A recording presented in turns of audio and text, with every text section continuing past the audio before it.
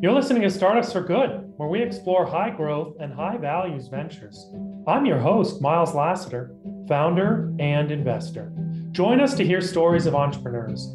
Join us to be inspired, to be a founder, or to work for a startup. Join us to be part of a community that believes startups can be a force for good.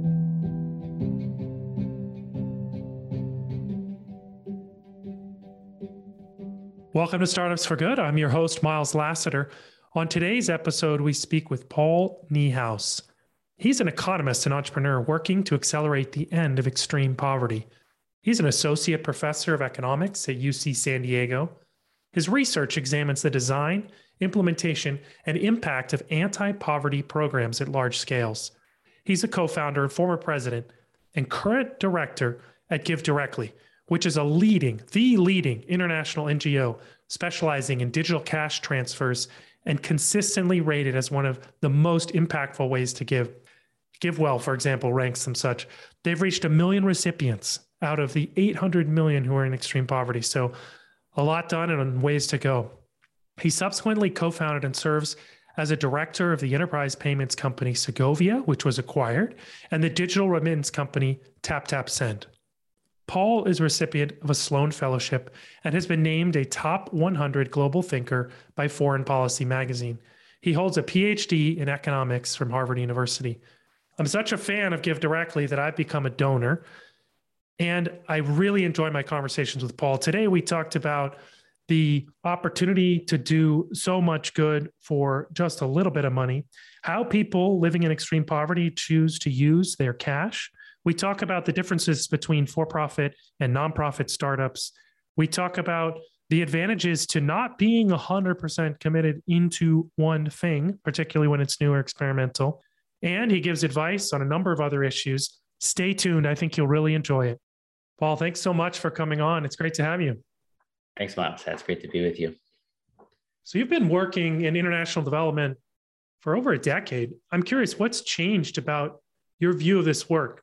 Surprises or learnings? It's been an exciting decade, for GiveDirectly and Segovia TapTap organizationally. For me personally, in terms of things that I've learned, obviously there's an enormous amount. We could probably spend all day on that question, but I think some of the things that have really stood out to me, reflecting on the experience, I'd say first with GiveDirectly, there's just been a big lesson for me in the power in this sector in particular of getting out there and doing things.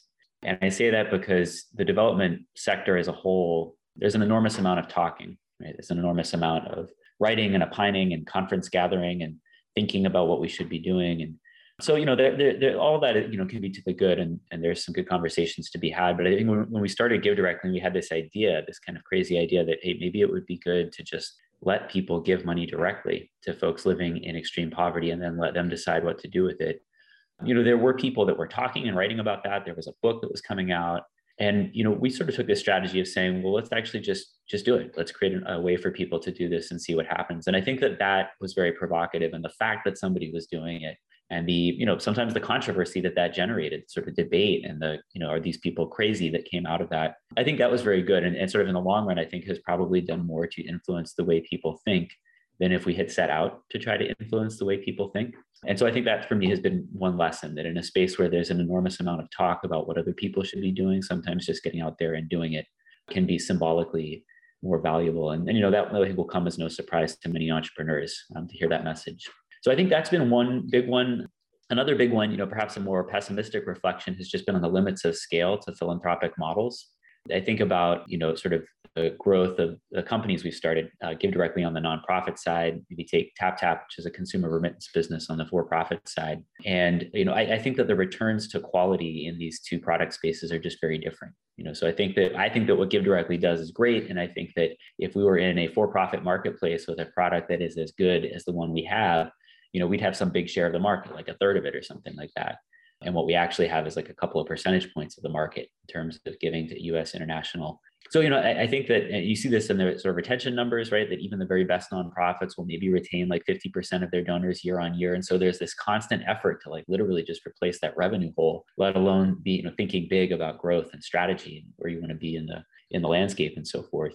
And so, I think what that means is that there are great things you can do in the philanthropic space, but sometimes when we think about what's the best way to get money into the hands of people living in extreme poverty, we'd say maybe starting some businesses so that we have the money to give it ourselves would be a more effective use of our time than going out and fundraising for Give Directly. Just because I think you have this separation, right, between the quality of what's happening on the ground and what donors experience on the other side.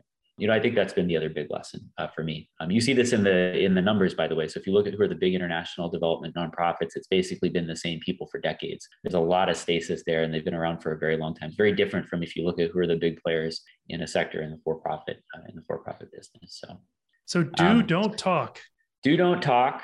And then I think, be aware of the sort of the limits to scale and the returns to quality of ideas in the philanthropic space. But there's some great things that can be done there. But I think there is this fundamental limitation that the people donating are not the same as the people experiencing the product or the service that you're producing. And that always means there's going to be a bit of this uphill struggle in the sense that you can have something that's great, but people aren't experiencing it and coming back for it year after year, but just because it's so great. From my point of view, if I give to Give Directly, I did that last year. Next year, maybe I'll say, okay, well, what's next? What's different? I want to do something new, as opposed to toothpaste or a great remittance product or something like that, where, like if it works, I'm coming back every year. And so that's the source of the donor churn, you think, is this novelty seeking. Yeah. And I totally get it. I think about my own experiences with Give Directly. I remember, the first couple of hundred people we sent money to, and we started to get some data back in terms of the impact that was having. And it really felt profound. We saw that like kids were less likely to go to bed hungry. I felt really deeply moved by that. And I'm kind of a wonky guy. So I was looking at the spreadsheet with these numbers and just, feeling very emotional, literally crying to think about that. And then, you scale it up and you start doing this. Now we just reached our 1 millionth recipient at Give Directly this fall, which is a great milestone. You don't feel a million times better than you did with the first recipient. And that's how it is with giving, And so I think you always have to deal with that. I wonder if any of our listeners have ever cried with positive emotions over a spreadsheet. That's amazing. You also touched earlier on maybe it's better to earn your own money by starting a company and then giving rather than doing all this fundraising. Is that something you're seriously pursuing? Yeah, I mean, it's something that, we did to an extent. So sort of Michael, my co-founder at Give Directly, and I also then went on to start a couple of for-profit companies, Segovia and TapTap.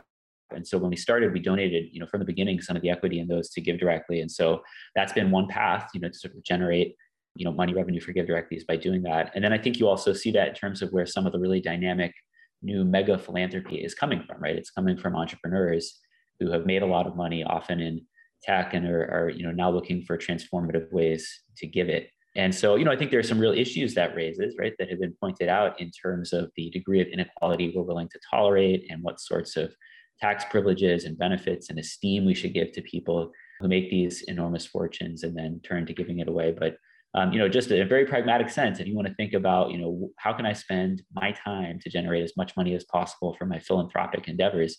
I think the answer will often be by earning money as opposed to going around trying to persuade other people to donate theirs. And when you say you donated those shares ahead of time, the nonprofit now owns a piece of these two for-profit startup companies.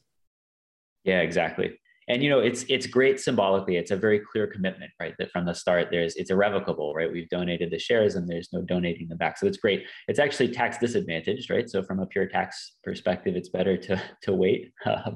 So there's a bit of a trade-off there, but yeah, we chose to do that, and I think that was a good decision.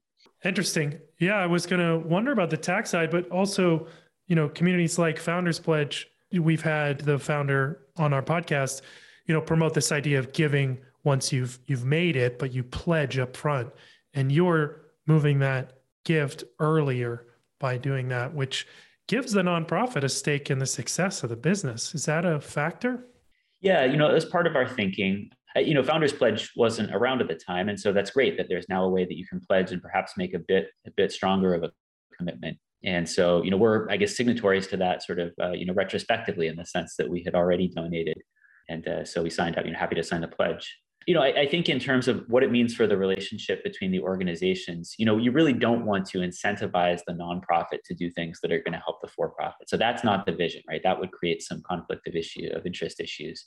And we didn't want that. But I also think that we wanted to communicate in a really credible way to people that, look, the purpose here, the vision is not to somehow take something that was done within the nonprofit and then monetize it in a way that's going to be enriching for us personally, right? The purpose here, the vision is to build things that are going to be useful for the nonprofit, for other nonprofits, for other for-profits as well. But, we want that all to be very beneficial for GiveDirectly, both in terms of the products that they get access to and also in this very direct financial way.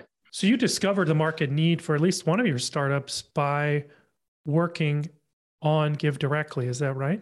Yeah, that's right. I mean, the dynamics of the story, just a very standard story of sort of forward and backward integration in terms of how these things came about. So, the sort of the high level story here is we started GiveDirectly in 2011, and that started growing quite rapidly. We grew to about 50 million in revenue in the course of the first couple of years. We're at a scale now where we're starting to issue bulk payments through a lot of these digital payments platforms around sub-Saharan Africa. And the tools and the integrations for doing that weren't great. And so we started looking at this and saying, look, at the scales that we're operating, we don't want to be uploading spreadsheets into somebody's website. We want to have, a strong integration with enterprise quality systems, error checking, and sort of tight control over what's happening. And so, we felt the need for that. And so we built Segovia, which was the first business to provide a sort of integrated layer that would give you access to all of these emerging payments networks in a bunch of countries for people like GiveDirectly that wanted to send money philanthropically, for other NGOs, government programs that wanted to do that, but also for people that were, working in the agricultural supply chain, right, that are procuring things from small farmers and want to be able to pay them, or for remittances, which turns out to be one of the big use cases, right? If you've migrated to Europe and you want to be able to send money back home to your family, then this is an obvious channel for doing that. So that was step number one. And then in the process of building Segovia, we saw that remittances were one of the the really compelling use cases for this, and that you're starting to see people build this on top of the new mobile payments infrastructure, and you're bypassing the old players, the Western Unions and the MoneyGrams of the world, who really relied on their own brick and mortar infrastructure. And what mobile money doing is letting you bypass that and say anywhere there's a mobile money agent, that can now be an endpoint for someone to cash out a remittance payment. And so, we were serving some people doing that. We felt like they could be moving faster, or frankly, that we could move faster. And so that was the genesis of TapTap, which was the third company we started. And TapTap adds that consumer remittance layer on top of the Segovia infrastructure, where anybody who's migrated to Europe or other countries wants to send money home can send money back to their family in Africa. And there's still rather high fees in the marketplace for these kinds of remittances, right?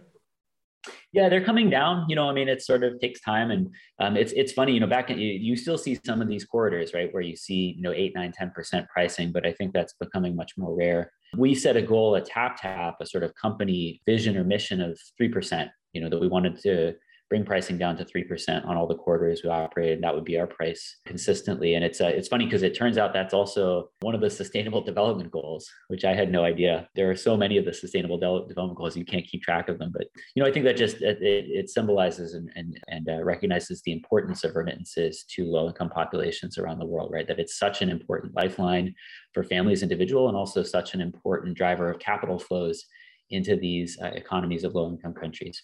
So you've taken advantage of the rise of mobile and mobile payments. There's been a lot of talk of crypto for the remittance use, that using the blockchain could drive those prices down, but I think we haven't really seen the promise of it yet. What's your take on that? Yeah, that's right. Not yet. I think where you do see it already is as a fallback option in some places where governance is just really poor, right? So in places like Zimbabwe and Venezuela, where the fiat currency is just so broken, it is actually valuable for people to be able to fall back on something like crypto and use that, just as a store of value or as a medium for exchange. So you're already seeing some of that. I think that, you could see in the future some real value for cross-border payments, because that's still a very opaque market. Right? It's very decentralized. It's hard to figure out. When we say what is the exchange rate on any given day, the answer is actually we're not really sure. And there are a bunch of different exchange rates. So so that's not a super transparent or centralized market. And so you could imagine that as liquidity deepens, right, and there's more volume in crypto, that actually becomes the most effective way to turn a dollar into a shilling. We're not there yet, but I think that's something one could imagine. I also think there's just been a role in terms of getting people excited about digital payments and about the possibilities. So even if it's crypto that you first hear about, and then from there you hear about mobile money and start to understand what that's doing, That's valuable. I think a lot of donors have come to give directly that way, for example, who have made money through crypto or gotten excited about digital payments through crypto. But the thing that we have to recognize, which I think is what you're getting at, is that the problem it's not solving yet is the last mile problem, which is at the end of the day, if somebody sends me money, where am I going to be getting that and cashing it out? Because currently what people are doing is they're cashing it out, right, from their mobile wallet. They're not leaving it in there and using it as a wallet. And so, for that, there's still this logistics problem of managing a network of agents across, a rural landscape. That's the problem that the mobile money providers are solving. When you talk about those mobile money providers, was that the main why now? Was that the main logistical barrier that you had to overcome to start Give Directly originally? Yeah, that's right. We always talk about two things. One is the technology. The other is the evidence. And so, with respect to technology, we actually first learned of some other payment models. I was talking to a guy in India. We were doing some work on anti-corruption there. And he had a model where he would put like a mobile ATM on the back of a motorcycle and send that guy around to the village and then come back to the branch bank at the end of the day. So lots of people were experimenting with different ways of trying to extend digital payment rails to everybody in the countryside. But, it was clear that, look at it, that mobile payments were the thing that was really taking off, starting in Kenya and then throughout the rest of sub-Saharan Africa. And so absolutely, we saw, first of all, from a technical perspective, there's this incredible opportunity that we're now, we live in or are very close to a world where we can pay anybody very cheaply, very securely. And so the question is no longer, can we, are we worried about the money getting stolen along the way, things like that. The question really is, should we? But that should be is the other really big piece, right? Because for a very long time, a lot of people, I heard this, right? You don't just give money to people. It's not that simple. Poverty is a much more complicated problem than all that. And so all these adages, teach a man to fish, right? As opposed to give a man to fish. And so the other big thing that changed right around the same time was that starting in the early 2000s, we began to test a lot of these ideas about development and about extreme poverty experimentally for the first time. And so that really began to change. You first started to get the first, A/B tests, if you will, right, of foreign aid around then. And it's just now been recognized, right, in 2019 with the Nobel Prize to the economists who advocated for this and popularized this approach. What it meant at the time was that we were just learning a whole bunch, and a bunch of the things that we thought we knew, the sort of received wisdom about anti-poverty, was getting overturned, right? So there were things that seemed to make a lot of intuitive sense, like let's give people job skills training and try to make them more employable and make it easier for them to find a job or start their own business. It sounds great in principle. If we were good at that, that would be a wonderful thing to do. In the data, it seemed like we're actually just not very good at that, right? The returns on those interventions tend to be pretty low. And then in contrast to that, just simply giving people money and letting them do what they wanted with it, that's turning out to work really well in the sense that people are consistently doing, sensible looking things that improve their lives. They are addressing some of today's needs, but they're also making investments in the future. In some cases, they're starting businesses with the capital they're receiving. And so I think there was this real sea change in terms of what do the data actually say about the impacts of giving money to people. And that was the second critical leg. Because obviously we're facing a lot of doubt. And a lot of people are saying, well, I'm not sure, should I really trust these people if I give my money to them? And the data were essential for making that case. And when you talk about data, you've been known to say that you have to show an intervention is better than cash giving. That should be the basic default option. Otherwise, can you explain a little more? How do you tell if something's better or worse? Yeah, that's right. I mean, that default language, I think, is great. Sort of starting off by saying, if I want to help somebody, let's think of the default as being to take the money I have and giving it to them. And then let's think about when are there reasons to believe I could do better than that by doing something different. And so I think for me, the broad philosophy here is just to find ways of designing and architecting your decision-making process that discipline you to ask that question in a meaningful way. And, I have in the back of my mind this point that like when we do charitable work, there is this missing market discipline, right? So, in our companies, if our product sucks, we're going to see that in the data quickly because people aren't going to buy it, right? They're not going to be willing to pay for it. When you do charitable work, you have this problem, right? That your product can suck and people will still accept it because it's free and you don't have that feedback loop, right? So I'm thinking in the back of my mind, how do we build in some of that feedback loop to make sure that the things we're doing are really worth the cost of those to the people that we're trying to help. But then in terms of how you operationalize this, right, there are different ways that different people have done it that I think can be interesting. So to give you some sense of the range, we have a foundation, Unorthodox Philanthropy, that was one of the first Give Directly funders. They've sort of taken the approach of saying, any money that we have at the end of the year that we haven't given to anything else, we're going to give as cash transfers to people living in extreme poverty, right? So they have a budget for the year. They have to pay out at least 5% of their endowment under US law. And so what that means is that then any other decision they make during the year, they think of it as, can we find something that would be better than cash transfers? And that becomes the hurdle rate, if you will, for the other investments that they think about. So that's one way of doing it. We have a partnership with USAID, which is really exciting. USAID, the US government's foreign aid agency, they have set up a series of cash benchmarking experiments where we're literally going out to the field with them and taking some of their conventional programming, which could be one of these job skills, livelihoods interventions, for example, and then comparing it side by side with the impacts of cash transfers on the outcomes they care about. So, if the goal is to increase employment or to increase earnings, we're going to run a study where we A/B test these two things and say, well, which one of these things per dollar actually increases employment or earnings more? And that's really powerful for them because, USAID gets money with these tight restrictions that say, Congress has given you money and it's for employment in Rwanda. And so you need to demonstrate that your programming is going to have a positive impact on employment in Rwanda. So within the institutional context that they're operating, I think that approach to decision making sense. So, I think there are different ways you could do it. I'll just close by saying the thing that I would do, which I think if I were running a nonprofit other than Give Directly, which I think would be very exciting, is actually to give the end recipient themselves the choice. Is to say to them, we have this intervention, we think it's great, we think it'll help you, it'll make your life better. It costs us, say, $200 to deliver it. What would you rather have? Would you rather have this training program or would you rather have the $200? And see what people say. And even if you did that for just a sample of people, what you're doing is, you're empowering them, right? So they're getting a real choice now in sort of how their lives are shaped and influenced that they typically don't have in the aid sector.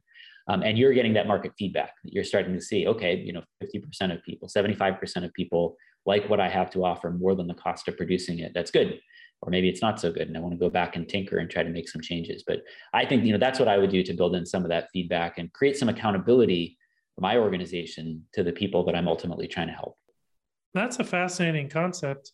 And it provides that kind of market discipline that you're saying. You're getting direct feedback from the people you're trying to help. But it doesn't work in larger coordination issues, infrastructure, climate change, things like that, right? Yeah, you need to think of it differently there. I mean, what we do, the way we organize decisions like that is through institutions for making those kinds of collective choices. So, you think about it at the level of a community, of a village, if they're thinking about whether to invest in, in building a road or a health clinic or a new school or things like this, there we want to have elected leaders make these decisions or perhaps vote on them directly, right? And so there, I think you can extend the analogy, but you have to start thinking about institutions that let us make decisions collectively as a society as opposed to individually. The point, though, I think still holds that you'd like for there to be some of that accountability to the people that we're trying to help and not only to the people that are putting the money up front on the donor side. That makes sense. Don't just listen, get engaged. Join our giving circle to support startup tech nonprofits. And who knows, the startup that you fund may be on Startups for Good one day. So what's the difference between running a nonprofit and a for-profit?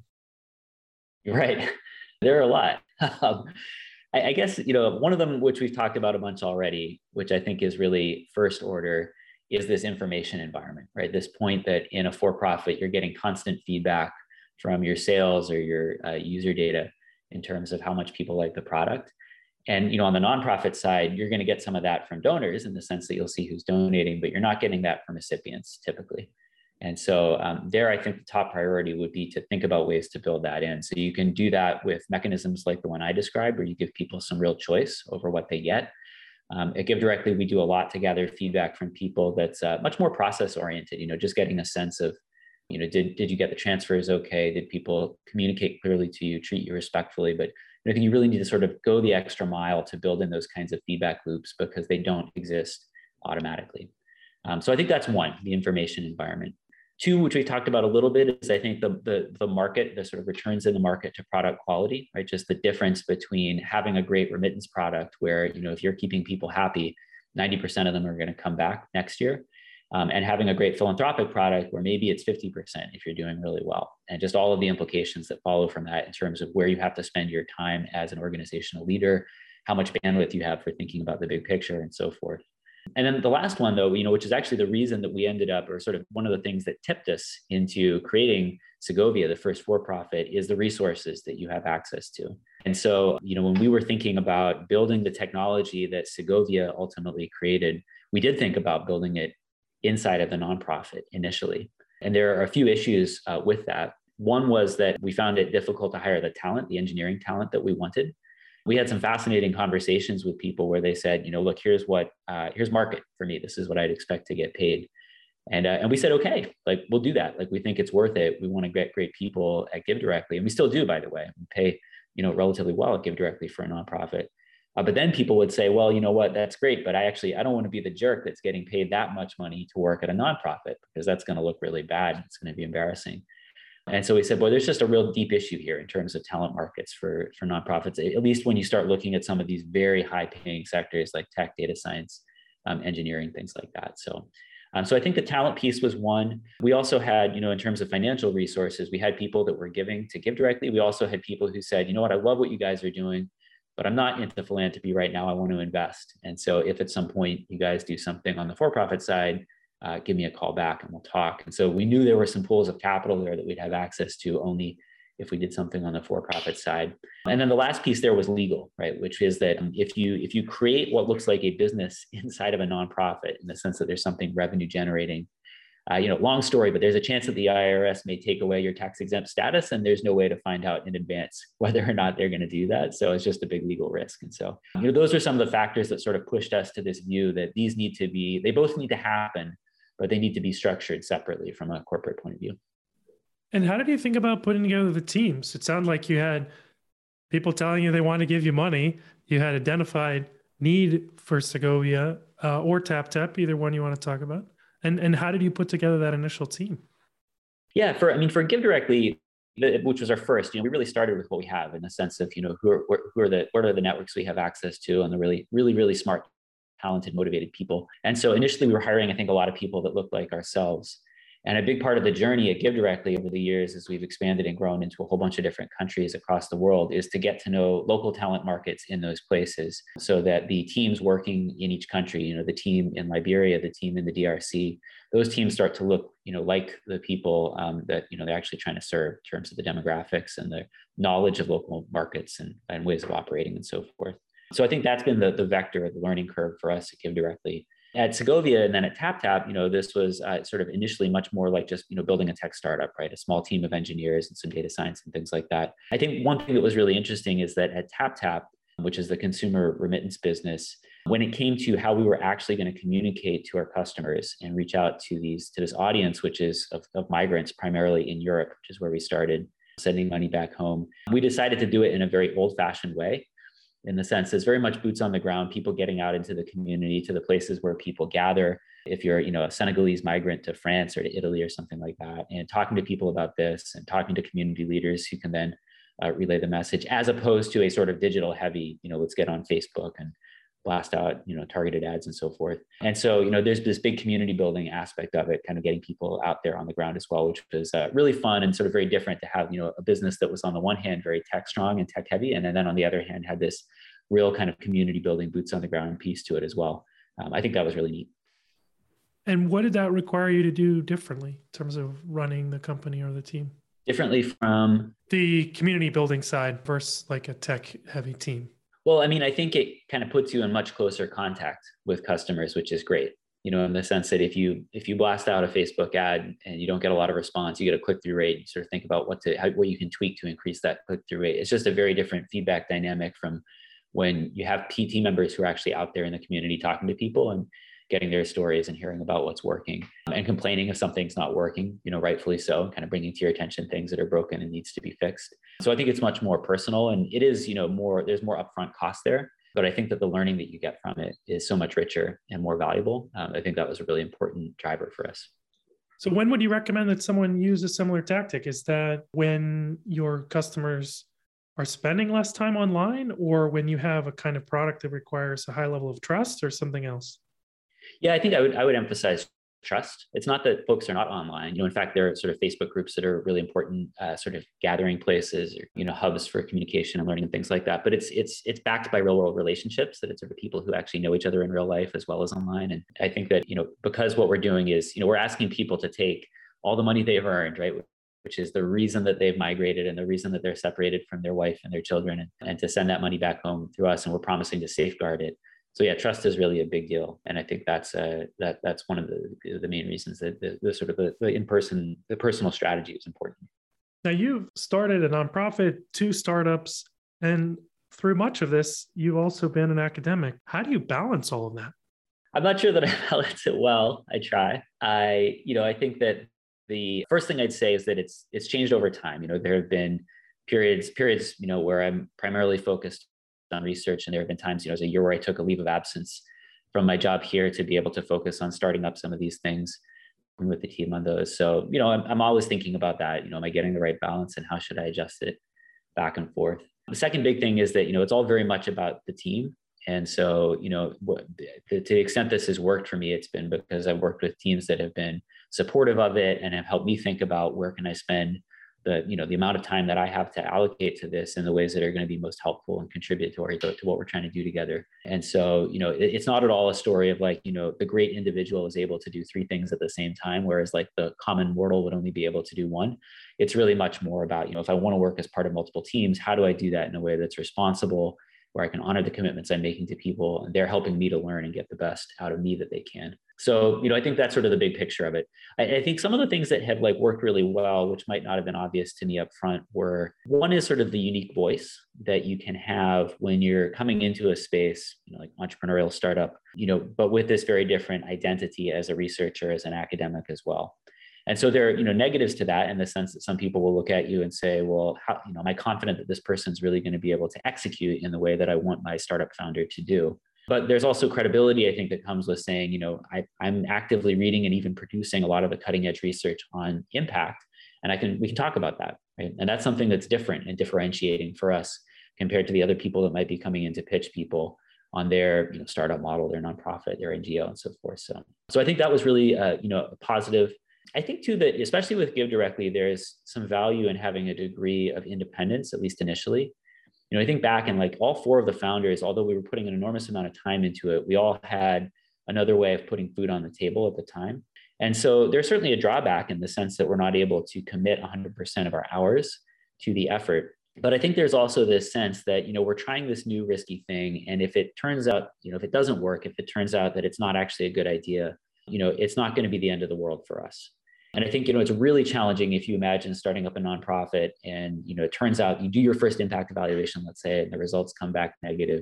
It's not having the impact you hoped. I think it's really tough to be upfront and honest about that when it's your livelihood and it's everything that you've poured yourself into for the last couple of years. So I think the financial and also the emotional diversification of not having any one thing be all that matters to you, be all consuming, can be valuable, because it lets you be honest if it's not working, and talk to people about that. So when I think at GiveDirectly, for example, about some of the big setbacks or failures that we had in the early days, cases where there was significant fraud, where maybe like, around 5% of the money that we sent as part of a particular project got stolen because our security systems controls weren't tight enough. I think we felt a lot of freedom to be very open with people about that, and to say, hey, something went wrong. Here's why, here's what we're doing to fix it. And I think in the long run, that built a lot of trust, that donors came to view us as people that would be straight with them about issues like that. And I wonder if we'd have felt the same freedom to do that if I felt like, this is my job and I could lose my job and not be able to feed my kids. That's a fascinating perspective, and I think different than one you often hear in startup land, which is commit early and work all the time on your startup. And you're saying instead, particularly in the early days, if you're really doing something new and experimental, be open to the feedback that maybe it doesn't work, and you'll be more open to that if you have a diversity of income and other emotional attachments. Fascinating. Yeah, and I'm not saying it universally, as blanket advice, but I think that in a case like GiveDirectly, where we're doing this, as you say, this sort of very new thing, and where we want to be able to be honest with people if it turns out not to work as well as we thought, I think that there's some value in that. Another way you see it, by the way, is you can see it in terms of sort of diversification within an organization. So Evidence Action, which is another NGO that I like that implements sort of really high quality evidence-based interventions, had this happen to them, where one of the big things they had been doing, they did the initial test of it, looked very good.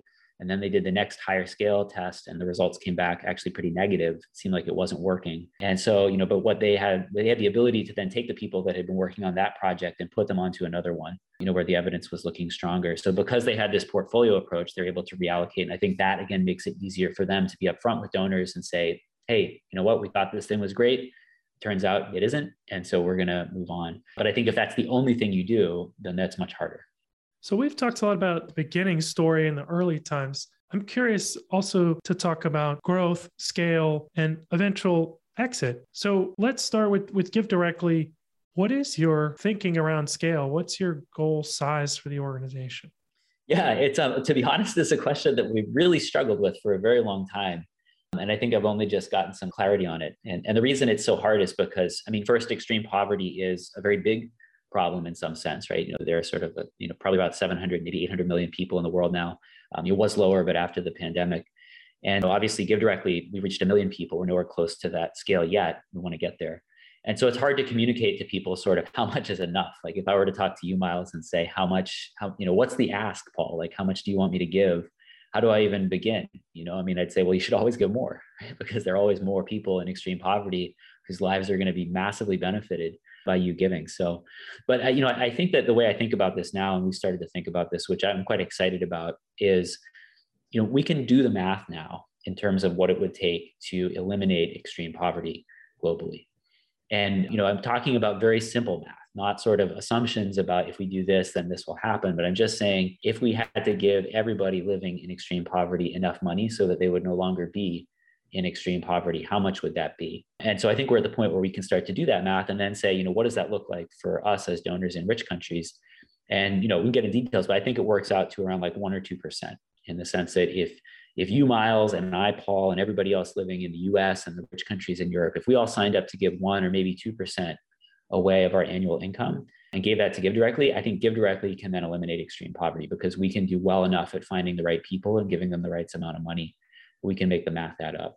And so to me, that is really like clarifying and motivating to say like, wow, that's really all it takes. It's like 1 or 2%, right? And that seems like something that, I could sign up for personally, for sure. And I think I could ask you to sign up for and other people to say, that's what doing your bit to end extreme poverty looks like. And then let's go out there and get people to do it. So that's now how I think about, what scale we want to get to. Absolutely ending extreme poverty, but also what's the math in terms of how we get to there and what does it mean for each of us individually? I think there's a lot of clarity there now, which I'm excited about. Is that 1 or 2% of GDP? Yeah, if you add it all up, exactly. Yeah. And that's on an ongoing basis? Is that a universal basic income approach? Or how are you thinking? Yeah, that's right. But that would be to start. And then, presumably what will happen is that number will come down a lot over time because, as we know, people have steadily been getting out of extreme poverty on their own and their incomes are going to rise. So, think of it as an upper bound in terms of what we need in 5 years or in 10 years, assuming that, those trends continue. COVID being the big interruption, right, or the big temporary setback, but I think it will be temporary. But I think that's my point is that it's significant, right? Certainly 1% of GDP is not peanuts, but from any one person's point of view, if that's the ask to give that up, I think that's well worth it to say I've done my part to end extreme poverty. It certainly seems achievable from a personal perspective and is inspiring. I am really struck because I've read about these surveys of average people who think that the US government's already giving more than that in GDP to foreign aid. That's right. Yes.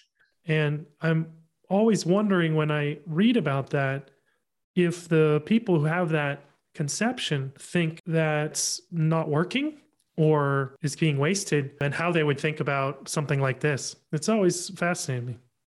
Yeah, there are two big misperceptions, right? I think that one is that one that you named, that we think we're giving more than we actually are collectively. And then the other big one is whether the problem is getting better or worse on its own, right? And so Hans Rosling in Factfulness, this is one of the key, he points to a bunch of these things where people tend to have too pessimistic a view of what's happening in the world that isn't supported by the facts. And one of the key examples he points to is that if you ask people, what's happening with extreme poverty, is it getting better or worse? A vast majority of people in wealthy countries think that it's getting worse, and they aren't aware that that's untrue, right? It's the opposite, that a lot of people have been getting out of extreme poverty on their own. And so that contributes, I think, to the fatalism of like, oh, it's such a big problem. How will we ever be able to do anything about it? And also to the paternalism, this sort of idea that like, oh, people are stuck. And unless we come up with some really clever solution to the problem, they're never going to get out of it. Totally not true, right? They are getting out of it. They have been getting out of it on their own consistently in very large numbers. And it's really just a question of how can we contribute to accelerating that. Now, you've been doing this large scale universal basic income experiment. When are we going to have results from that, or what can you share that you've learned so far? Yeah, well, just first for people who may not know, it's an exciting experiment. It's looking at universal basic income in rural communities in Kenya, and it's exciting because it's by far the largest of its kind, looking at the impacts of universal basic income. There have been tons and tons of pilots of UBI now around the world, but they typically have the sort of limitations that they're done at a small scale in terms of the sort of people who get money. So it'll be an individual family who get money as opposed to an entire village in the case of Kenya. So they're not universal in a meaningful sense, right? Whereas in this case, we are sort of everybody in a community is getting money, and we can look at the effects of that. And then the second is, how long do the transfers last? So there have been a number of these pilots that run for a year or two. And so, you learn something there from that about what people do when they get a bit of money. But what you don't learn about is what do they do if they know that for the foreseeable future, they're going to be having their basic needs met. And so that's what the experiment in Kenya does, because there we've made a commitment of up to 12 years basic income payments to people. So, we feel like that's really what's needed, is to be experimenting with this big idea at a really big scale, because that's really the essence of the idea itself. And so we've put out some results already, actually, that look at what was happening during the pandemic. And we did a quick round of surveys just to get a sense of how are people weathering this, unexpected, enormous shock that hit Kenya, like many other places. And so we have some data out on that. And then we're in the midst of crunching the rest of the data from the first round of surveys we did, actually hoping to start writing the paper on that in the next week or two. So academic timelines being what they are, unpredictable, but we're I think we have a pretty good sense now and are ready to start talking about what we're seeing. And so, just to preview some of that, I think in terms of some of the big questions we have, absolutely, you're seeing that when you pour a lot of money like this into these low-income rural communities, it has a big effect on all the business activity around them. So it's not just that households are getting transfers, but it's also that local businesses are now seeing an uptick in business. And so you see new business creation, you see big increases in revenue at these businesses and in profit. You see an increase in the variety of goods and services that are being sold locally. So there's just an expansion of the economy overall in a bunch of these dimensions. And what I thought was really interesting in terms of how people spend their time, which is one of the big questions that we always have, right? Is if we give people a basic income, does that mean they're not going to work as much on their own? So we're not seeing that. We're seeing that the total amount of time people spend working is about the same. But what you're seeing is that they're shifting. And so they're shifting from working for other people for a wage into self-employment, right? Running their own business and spending time in their own business, their family business. And so why is that going on? Probably there are different things happening. To some extent, they're taking advantage of these new opportunities that exist because all of their neighbors are wealthier and can afford to buy things from their shop. To some extent, maybe they're using the UBI transfers themselves as capital to finance the investment they need to start or grow their own business. But in any case, you are seeing this move away from wage labor into self-employment, entrepreneurship, if you will, since that's what their podcast is about. And you see wages are going up as a result, but there's this upward pressure on wages in the community because it costs more to get somebody to come and work for you.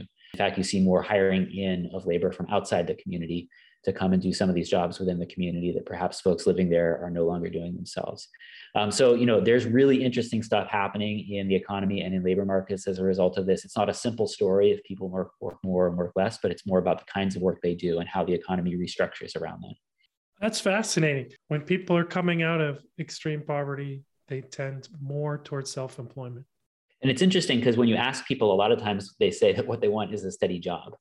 Right. So there is this like romanticization of low income people as, they all have such great entrepreneurial potential. And, I think they're like us that, some of them have great ideas or, are willing to take the risk of being self-employed. Many of them would like the stability of a steady job at a big company. And so, I think that it's easy to look at the numbers and always assume self-employment is good, wage employment is bad. That's not what we're saying here. But we're saying that it does seem like UBI is creating some opportunities for that people do want to take advantage of. Are you saying that in some cases they may, like their first choice is saying is to work for a larger company, but that's not available? So they're taking the second choice of self-employment, and third choice was working at a lower wage job. Yeah, I mean, to give you an example, another time that you sometimes see increases in self-employment is after a drought, right? Because there aren't jobs to be had working on other people's farms because the farms aren't productive.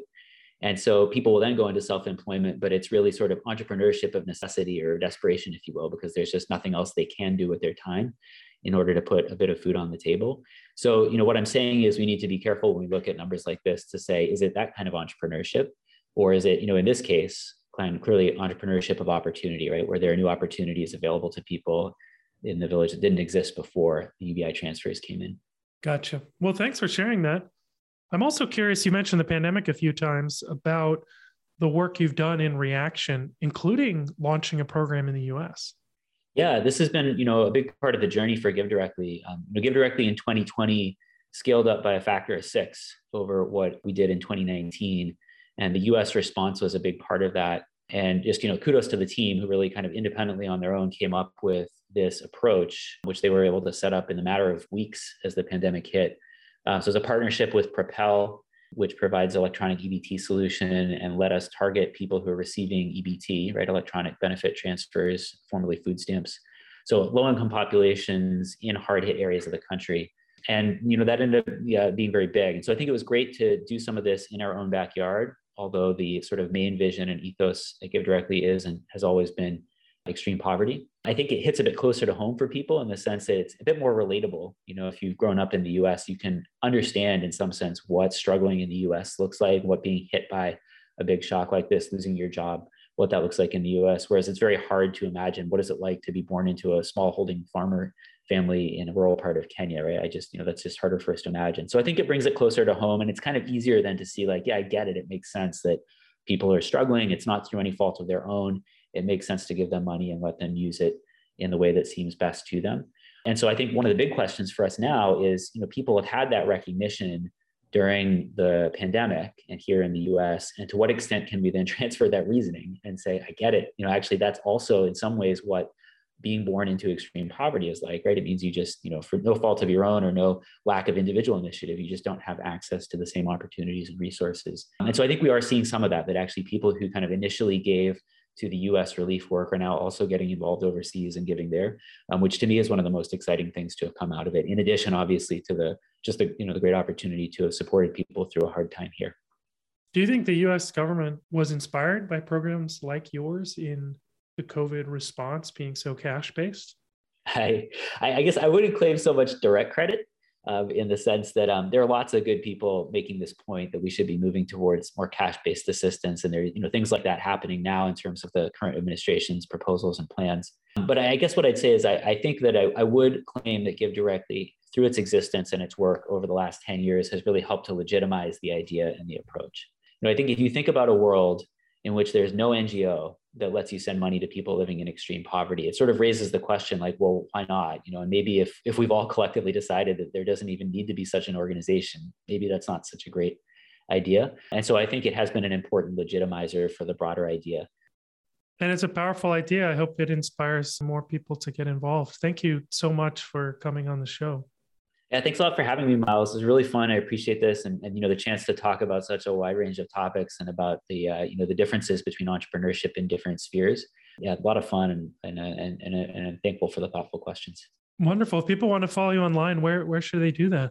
Yeah, Twitter, Paul F. Niehaus, probably the best place. I'm not super active, but if I have anything that I feel is important to say, I say it there. Wonderful. Thanks so much. Thanks, Miles. If you liked what you heard today, be sure to subscribe using your favorite podcast player. And please, give us a rating and review. Reviews really do help others find us. You can follow us on Twitter, and you can follow me on LinkedIn. If you were inspired today and want to join our giving circle, please do so on our website, startupsforgood.com. Thank you.